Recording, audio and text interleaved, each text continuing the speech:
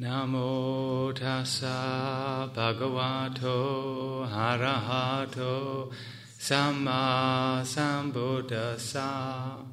Namo tassa bhagavato arahato samma sambuddhassa. Namo tassa bhagavato arahato samma sambuddhassa. Homage to the Buddha, the blessed, noble, and fully self-enlightened one.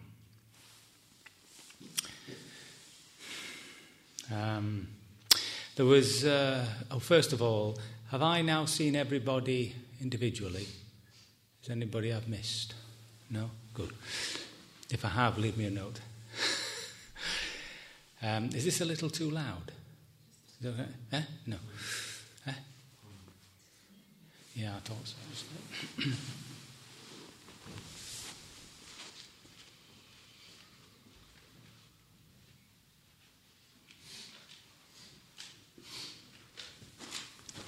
I can always speak softer, of course. Is that a bit better? Yeah? Tonight I actually want to do the brighter side of meditation, the factors of enlightenment and the spiritual faculties. But there is one question that I'll just give very quick pointers to anyway. Remorse and grief. When we do something harmful, we fear the consequences of that. And normally that's the word in the Pali is translated as dread. The word guilt is really an acceptance of, I did it. But there's a deeper guilt, which you can call a sort of existential guilt, which is peculiar really to the West because of the teachings of sin, born in sin. Easterners don't have that sort of existential guilt because both Hinduism and Buddhism say that the ground is ignorance. So it's not sinfulness is, shall we say, secondary. It comes out of that mistake. When feelings like that come up, it's exactly the same technique. You just feel them, and you just make sure your mind isn't working on them, and just sort of be with it, and eventually these things evaporate. Shame arises because of our self-esteem. So when we do something against our image of ourselves, then that's what you feel. You feel embarrassed, feel a loss of self-esteem, and if you lose face in other people, from other people's point of view, that's also a point of embarrassment for us. Remorse is the healing bit. That's the compunction. That's when you begin to go through that process of knowing that you've done something harmful and trying to put it right. See? So remorse is actually a very healing feeling, even though it's an unwholesome one, because we shouldn't be feeling it anyway, because we shouldn't have done something wrong in the first place. But it is the good side of that process.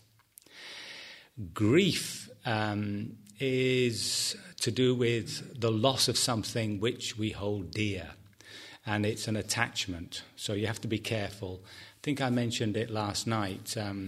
Sometimes when somebody leaves or when somebody dies especially, there's that grief. And because we associate grief with love, every time the grief begins to diminish, we think we're losing love for that person. And therefore got to pump up the grief a bit more. So you just keep in this vicious circle of grief, more grief. So the way to overcome that is to recognize that the grief is actually the wound that's left in our own hearts because something's been ripped out of it. And it's nothing to do with love, it's something to do with our own hearts. And it's just a case of being with it and letting it burn and suffering it, and eventually it heals itself. Love is a different thing, isn't it? Love is it allows things to happen, and one wishes the person who's died or whatever the best wishes if they're going on. I don't think you can, so long as we have a self, we'll always suffer these things. It's not possible. It's like that's the end game. The nibbanic state is when these things don't arise anymore. So our job is knowing things as they really are and knowing how to deal with them so that we quickly heal the consequences of either wrongdoing or sudden loss, etc., in our own hearts. And that's the skillfulness of dealing with the product of delusion. That's what you're learning here, you see. So if there are questions arising out of that, you can post them on the board, and we'll have lots of time on Saturday for just discussion, really, whatever comes up. So what I want to do this evening is just give an overall view of what we call the spiritual faculties and the factors of enlightenment. So the spiritual faculties begin with faith. They have effort, awareness, there's always awareness, concentration or focus, the ability to keep the mind still, and wisdom. And those are known as the spiritual faculties. The factors of enlightenment, those qualities that need to be developed in order to have insight, are much the same. There's your awareness, and then there's the passive side that we develop when we're doing this abiding in the present moment, which is the calmness, the steadiness of attention, and the equanimity. And balancing that on the other side are the active factors, which brings about the insight, which is the effort and the interest, you see, and ultimately what turns all these qualities, which are natural qualities in every human being, but what turns it into something which is going to bring about spiritual insight is the investigation of the Dharma. And specifically, we're talking about the three characteristics. So you can have all these faculties, but you can still be as deluded as a horse, see? And it's just a case of recognizing that. And what allows us to make spiritual insight is that we're investigating some characteristics of our lives which undermines these essential delusions. Shouldn't say things like that about horses, should I? I mean, they're nice creatures. So if we go through these things now, faith, for instance. So faith in the Buddha's understanding is not belief. That's a confusion for us. When somebody asks you what your faith is, there's a sort of dual meaning as to what do you believe in. So belief is a trust, a sort of blanket trust, an unquestionable trust in a statement. Like the Buddha was fully enlightened. So most Buddhists would fall into the error of believing that. But that's not what the Buddha's calling for. He never asked us to believe a word of what he said. His position was, this is true for me. Is it true for you? Right? And then he gave us a methodology whereby we could investigate this and find out for ourselves if it's true for us. Now, the problem with belief is that if you believe something, you tend to rest in the security of that belief, and it hinders that special effort to find out whether it's really true or not. And on the real downside, a belief is a concept. And therefore, if we do investigate from a position of I believe, you'll simply convince yourself of your own belief, which can be as deluded as anybody else's. So a belief has to be thrown into the waste bin. What saddha is, translated often as faith, is trust, confidence. And that trust and confidence is what is the basis of your practice. Without faith, there's no commitment. If you don't trust something, you just don't commit yourself to it. You go to the doctor and you say you've got this pain in the lobe of your ear, and he prescribes this prescription, and he says it's a dreadful thing. If you don't believe him, you're not going to take the prescription. It's as simple as that. So that faith, that trust, has to be something which we develop. And it comes by way of hearing the Dharma, and it strikes you as true, and you read a bit more, and then you think a bit more, and then it becomes your sort of intellectual property, like you've thought it through, and this is your understanding, and then the knowledge is deepened by way of actual experience. So here's the Buddha saying, not self, you see. So you might hear it and you think, not self, a lot of rubbish. And then you read a bit more and you think, well, maybe there's a bit of truth in that. And then you think about it and you get yourself into knots. And then you think, oh, yeah, maybe. And then you start looking, you see. And then you can't see it and you think, oh, there's a lot of rubbish. And you keep looking and then finally you think, oh, that's what he means. See? So it's that sort of process of receiving wisdom, making it our own through our own thinking process, and then really experiencing it so it's actually our experience. See? So that's the process of faith. And you can see that this faith balances with the fifth spiritual faculty, which is this panya, this wisdom, right? And the panya there also has an active form in terms of an insight. In the factors of enlightenment, that is the combination of the interest and the interested investigation of the Dharma. And it brings this panya, this interest. Panya, this nya in the word, comes right through to our language as know, kenosis, gn. It's a sort of root that comes right the way through the Indo-European languages. And pa is just a reinforcer. So we translate it as insight, a direct knowledge of something. So faith is something that has to be there before you even meditate. So the fact that you're all here meditating means that you must have faith. It's as simple as that. You might, of course, leave this retreat and think, well, that's absolutely rubbish, and whatever faith you had might disappear. So it's not as though once you have it, you've got it forever. It's that it has to be constantly fueled and practiced on. And we were talking about the five hindrances, one of which is this doubt, this skeptical doubt. So this faith is not just faith in the Buddha's Dharma, it's not just faith in the actual teachings you're receiving or the methodology that you're practicing, the technique. It's also faith in yourself, you see. So that also has to be sometimes sort of gingered up, You've got to, when these silly thoughts come in, that I can't do this, I'm rather special that way. So you have to sort of look at that and not give in to it.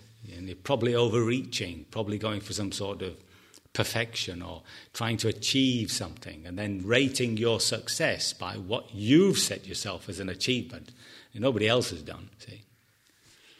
So it's a case of just being careful with that business of faith in oneself. It can be quite pernicious.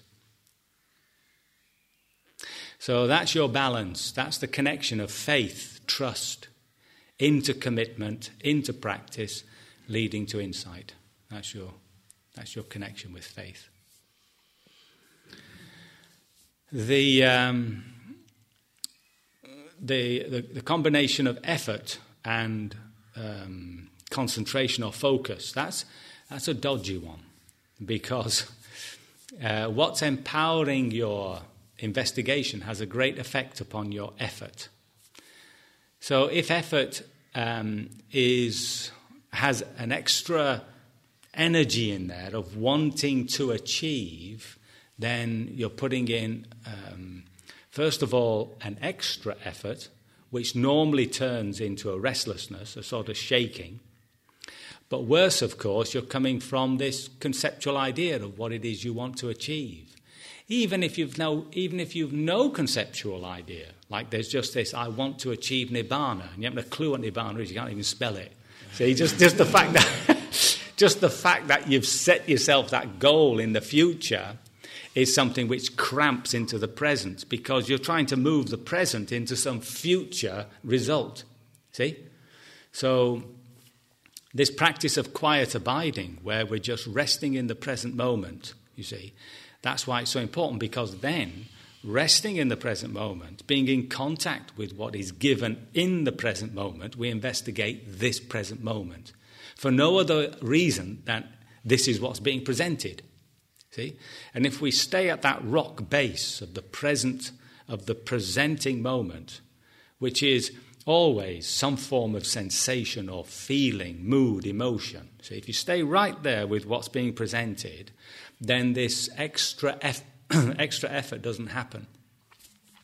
But it's not as easy, that is it? Because we're trained always to live in a future, and society has to do that. You have to plan some sort of future. You have to. I mean, if you decide to go on holiday, you got to plan it. See, so it's not as though planning in itself is something evil. It's just that in the meditation it becomes a corruption. See. So any movement towards some future moment, even if it's just the next moment, will corrupt the meditation.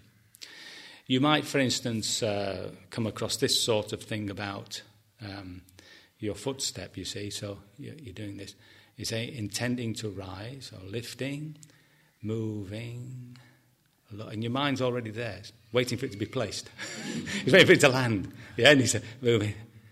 He's not landing. You oh God, where's the ground gone? And I've seen some funny things, I tell you. Where people, because you want to concentrate so much, you close your eyes, and you can see people, their footsteps are like, and they're sort of searching for the ground with his foot. Yeah, some very funny things, and sort of huge sort of goose steps and sort of trying to. So all that, of course, is taking us off the actual purpose of what we're trying to do. So it's very difficult for us, you see, to stay with the actual presenting moment. Extraordinarily difficult, because the mind's always moving forward. See? Now, the reason why, of course, is the self really doesn't like the present. Not the present in any absolute sense. It doesn't mind the present when it's enjoying itself, on the presumption that it keeps on enjoying itself. But it doesn't like the present when it doesn't know what's going to happen next. I mean, that is fearful, huh? I mean, it's like in a war zone, and the bombs are coming. You don't know what's going to happen next. It's very frightening, yeah? So to stay there, you might come across this fearfulness. That's a good sign, you see. That's the self shaking, see? And it's staying with that fearfulness. Sometimes it can come very strong, which is the breakup of that relationship. See, remember, the self isn't a thing, it's a relationship. It's the relationship we have with the world, which is that we want to control it, we want to be in charge of it, and we want to make it a good and happy place for ourselves. So when we're beginning to see the ending of things, when we're beginning to begin to shake because we're trying to stay in the present moment, then take that as a positive sign, because that's the slow corruption of the self. You see, it's slowly undermining itself. And remember that any time the self begins to disappear, a new relationship is being formed. See, it's not as though you're going to end up in some sort of nihilistic state without the self, sort of a blank. It's not quite like that. One is simply forming a different relationship with the world, which is not based on, the fear of the future. Okay? So effort and concentration. Now, if you get too much effort, you see, that's all you get is restlessness. You know you're overdoing it, right? You're getting tense. It shows in the way you're sitting sometimes. You're getting like this, and you're getting pain in the neck, and that's when you sort of loosen up a bit, When you have too much concentration, well, you can't have too much concentration as such, but when the concentration's very, very good, and it may happen, over the next 2 or 3 days as you deepen, and the energy suddenly drops. You see, that's when you fall asleep. Now, there's a difference between that sleep and the ordinary, banging of your head on the floor. Normally speaking, when the concentration's very good, you see, the meditators like this, and they look from the outside, they look as though they are absolutely, right in the meditation, but actually there's nothing there. The energy is there, you see, it's holding them up, and it's absolutely strict, you see. And there's a lovely story in Hinduism where there's a sadhu who says, he asks somebody to get him some water. And he goes into this meditation, and he goes into this unconscious state. And you can be in that unconscious state for various lengths of time, depending on the energy. See, it's dependent on the energy. It's just not enough to keep you conscious. See? And as the tale goes, years later he woke up, you see. What was his first words? Where's the water? Nothing had happened. So if you find yourself going into that sort of blank, you see, don't... often people, because they think of Nibbana as being some sort of blank, they think they've touched upon Nibbanic bliss. But unfortunately, it's just a blank. Nothing to be gained. Nothing has been gained, frankly. So that's some of the problems you can come across with the right effort. But the main one that we suffer from on a small retreat, a week retreat, is just over effort.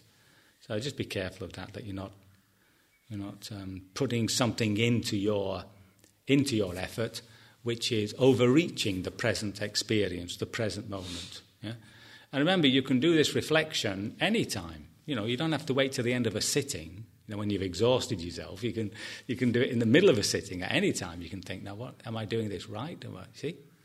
And as I say, if there's any confusion about that, then see me, as quickly as you can, because it's wasting time otherwise. You're just wasting time in a state of confusion.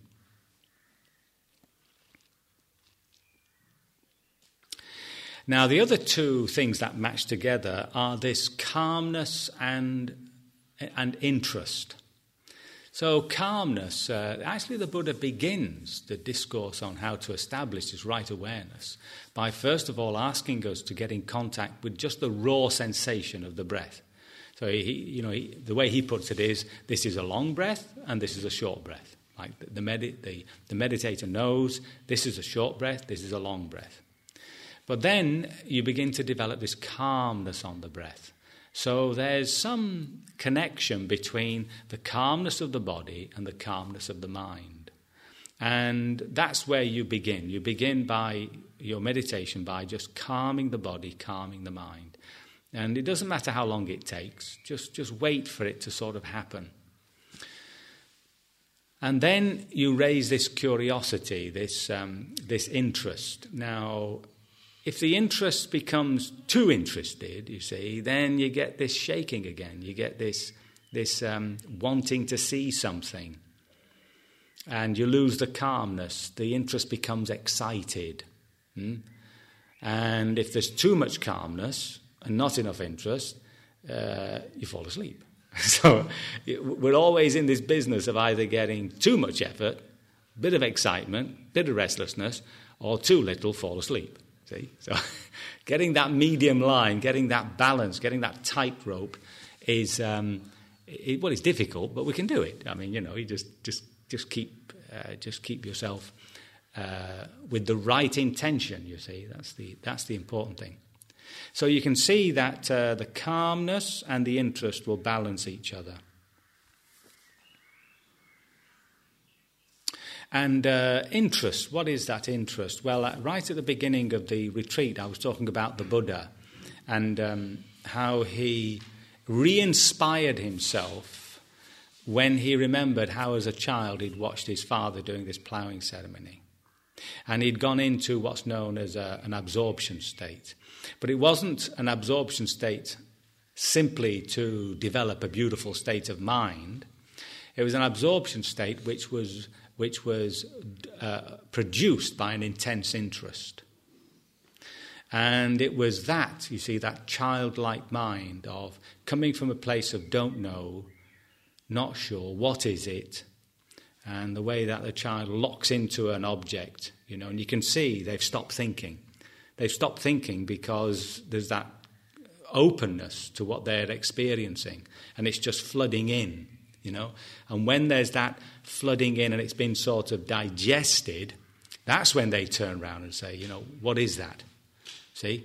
So it's really getting back to that state, which is our job. Just simply the childlike way of looking at something.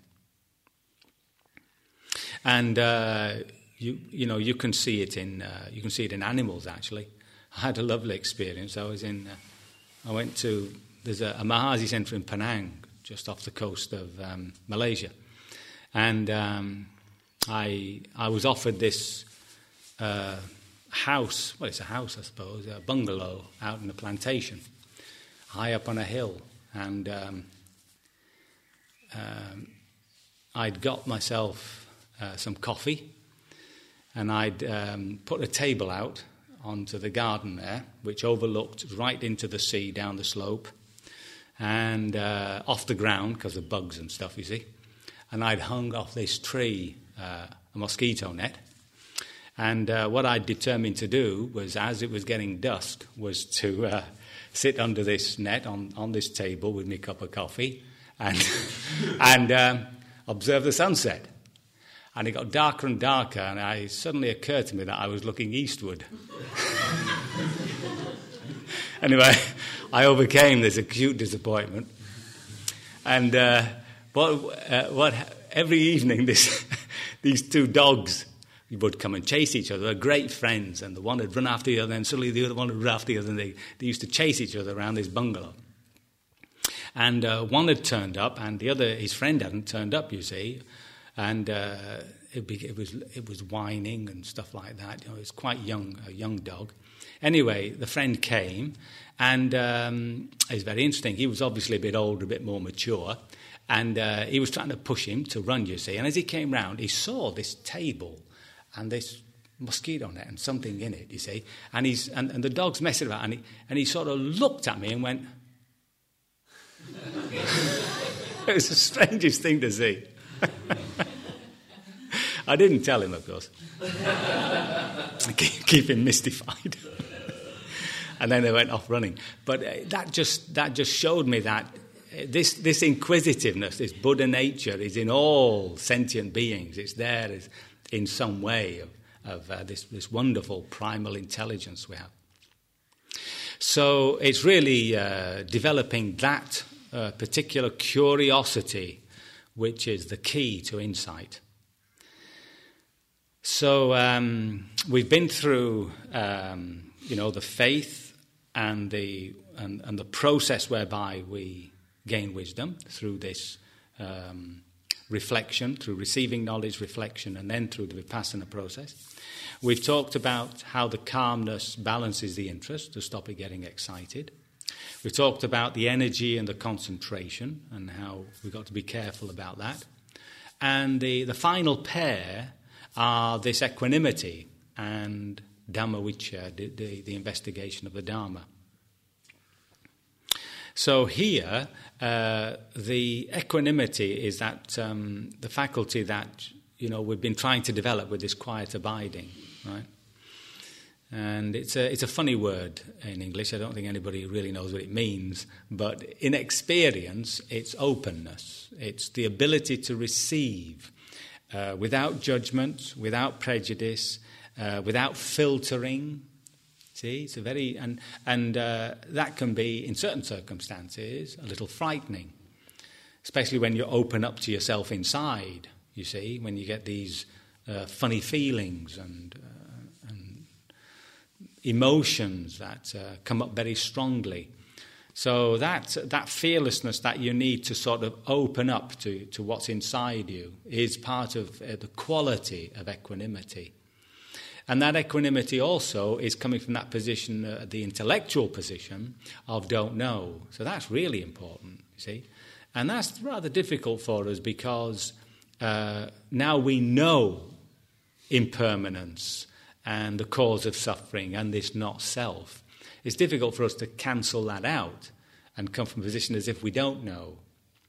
So the way we overcome that sort of barrier of thought and opinion is, again, by using this noting word and keeping the noting word close to the actual experience. And that, as it were, cancels out the thought process.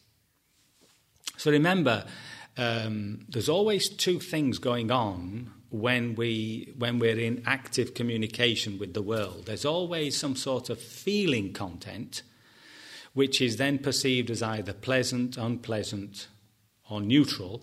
Even at the neutral base, you can separate it as being slightly unpleasant or slightly pleasant.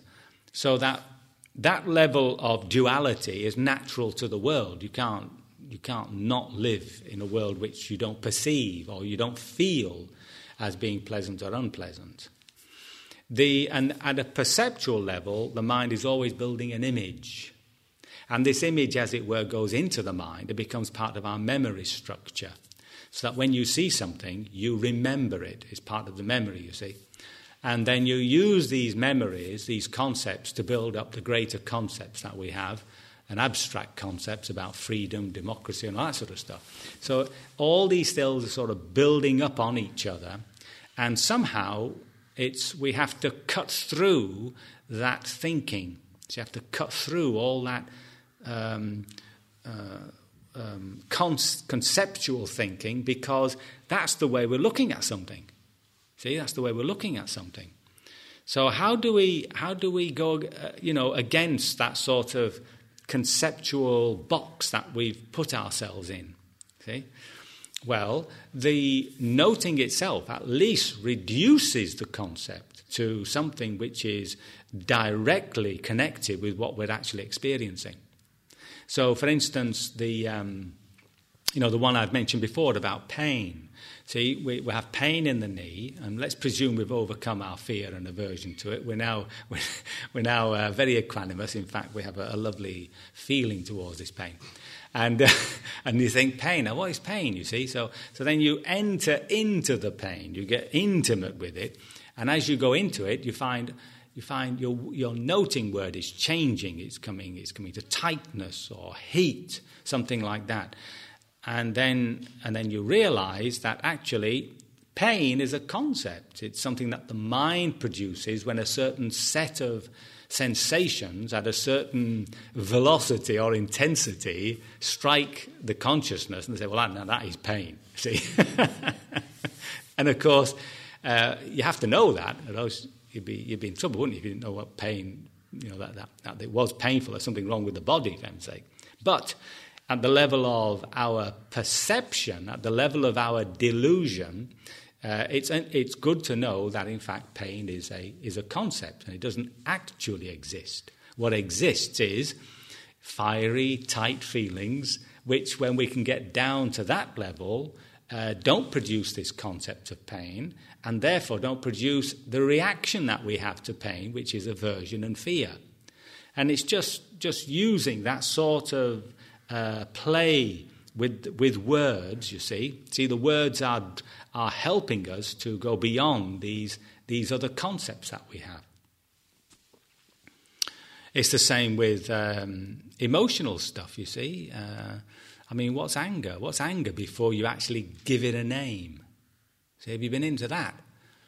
See? What's depression before you give it a name? See, as soon as you say depressed, well, you're depressed, anger, I am angry, you see.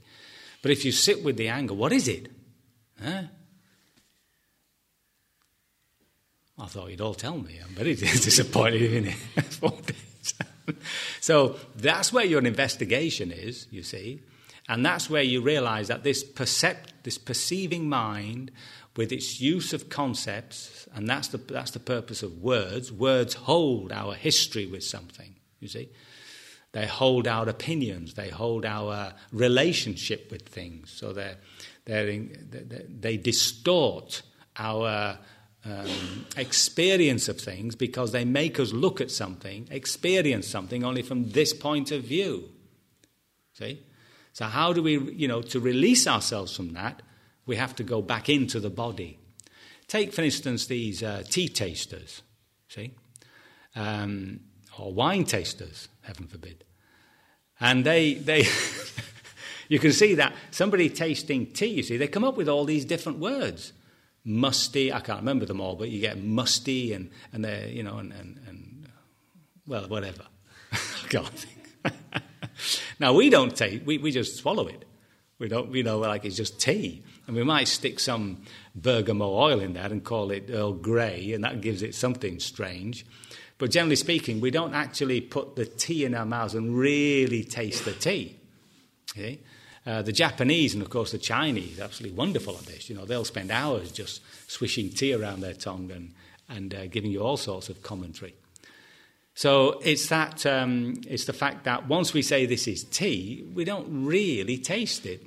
We're actually satisfying a conceptual idea because we've taken comfort in that tea. But we very rarely taste the tea that we're actually tasting. Now, how do you taste this tea, you see? Well, you put your attention right on the tongue. That's how you overcome these conceptual thoughts, by putting your attention right into the body, into sensation. See? And in that way, these conceptual thoughts, this history, doesn't distort the presenting experience. Even at a conceptual level, you see, we come from these awful places called opinions and views, and I am a conservative, I am a Labour supporter. We're always coming from a set position, a little box from which we're looking out into the world. And unfortunately, we associate with it as an I. It's my identity, right? This is what I am. Yeah, and there's an attachment to it, which is an emotional thing. You get emotionally involved in your belief system, in your political position, in your position on the ecology, and on fuel consumption, all that. And we get very tight around it. You see. And, of course, we meet people who have opposite opinions, different opinions, and hence you get fisticuffs. You get, hit on the nose, and all sorts of silly things happen. But if you release yourself from this I, right, if you don't define yourself by your opinion, by your situation, if you release yourself from an emotional clinging to that, then your word shifts. And we have a lovely word in English, a perspective. So if I have a perspective on things, then I'm much more open to receive your perspective. See, I might not agree with it, but at least I don't see it as a clash. I see it as part of a circle of which I'm standing at this point, seeing this position, and you're standing at some opposite point, seeing the same position. At least it undermines all the anger and the frustration and the despair that arises. I often think, can you imagine politics being like that? Well, as somebody said, it wouldn't be politics. So these things are all the gift of equanimity. That's what you're gifting yourself when you develop the quality of equanimity.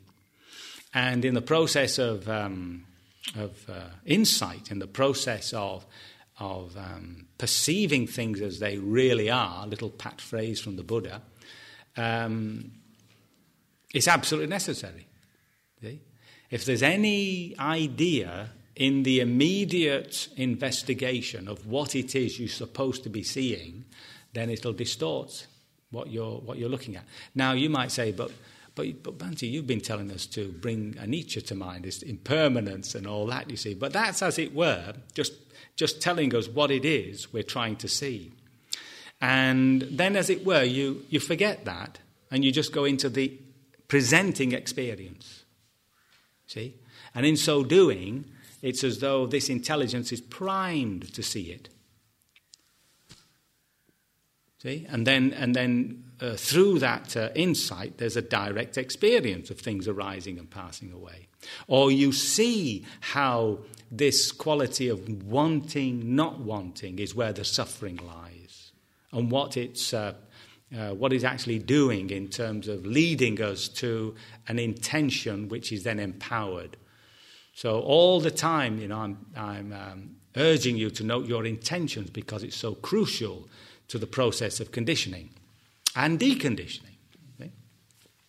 And the anatta, not to come off any conceptual idea of what anatta is. There is no self or whatever. And keep recognizing it as a relationship, you see, a relationship. Remember that any institution, it feels solid, But all an institution is a set of rules which establish a relationship. Doesn't matter what it is. See?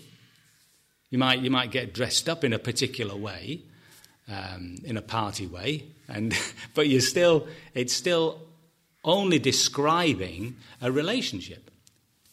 See? So when you see a policeman, the police, you see, what is it? You see, you substantiate it, you turn it into an object, but actually you're talking about a relationship of this person with you. So run for it. See, that's all. So this self is a relationship that the Buddha within has with the psychophysical organism it finds itself in. And that relationship is one of identity. This is me. That's all it is. So all we have to do is keep objectifying what it is I'm experiencing, and in so doing, I'm sort of disembedding this quality of knowing, right? Disembedding it, and in making that an object, not me, it's an object, it can't be the subject, slowly but surely I'm discovering what it is that I truly am. Yeah? So that covers virtually the whole of these five faculties, the five spiritual faculties, the seven factors of enlightenment. One little comment before I talk about awareness is that you'll notice that compassion, love, and all that isn't included. Yeah. Now the reason is that it's presumed. We seek liberation from suffering. See? That seeking of liberation from suffering is the compassion towards ourselves. So it's as it were, the attitude of liberating ourselves from suffering is presumed. You see, it's not, but it would get in the way of the actual investigation because it's another type of relationship. Having said that, you can, as you observe things, flavour it with kindness. As you observe, say, the pain in your knee, you can look upon it and just flavour that looking with a bit of kindness towards the pain. Yeah? You're looking at me in a very strange way. But that's what you can do. You can flavour it. But don't, as soon as you start offering loving kindness, trying to heal it, then you're off vipassana, see? So be careful with that one. It's only a suggestion. So finally, having seen these passive qualities and active qualities, yeah, and how they balance each other, there's this quality of awareness, right awareness.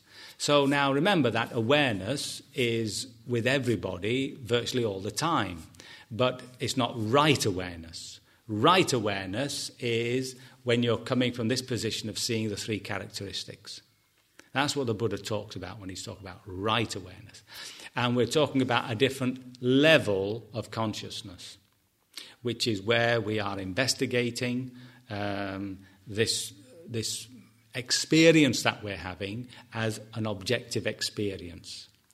And even though we say that, remember, when we go into action, we re-enter this psychophysical organism in order to act.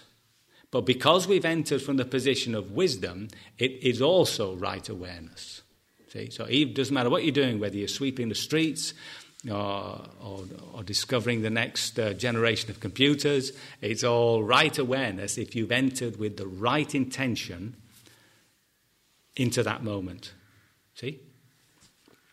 So now awareness, the Buddha talks about it as being the great balancer. He says if right awareness is there, all these faculties rise to support it. All of them. See? So you don't. So in a sense, this talk's been a waste of time, because if I had just kept plugging this right awareness, the rest of it would just have manifested. So the key to his whole teaching is this right awareness. This is his real discovery. If you were to use one word of all the words that he used to express the actual practice, it would be this right awareness, this sati. And that's what he discovered. So at all times, you can always reflect upon what is right awareness, and am I practicing right awareness? Right? And awareness is being practiced properly when you're coming from the position of investigating one of the three characteristics. It doesn't have to be a reflection, that's your intention. And you go into the process with that intention. And that's right awareness. In daily life, you move from the position of right intention from one of the proper relationships to the world, which is love, compassion, sympathetic joy, service. See? So remember that this wisdom that we have has to drop into an attitude. And this attitude then moves outwards into the world as a form of action. Yeah.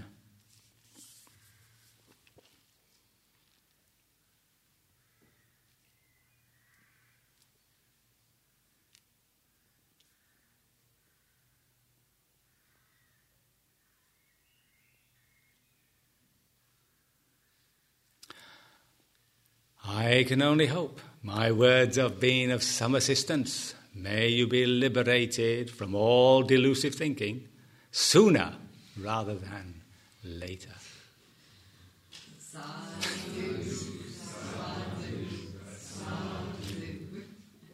Thank you. Thank you for listening. To learn how you can support the teachers and Dharma Seed, please visit dharmaseed.org/donate.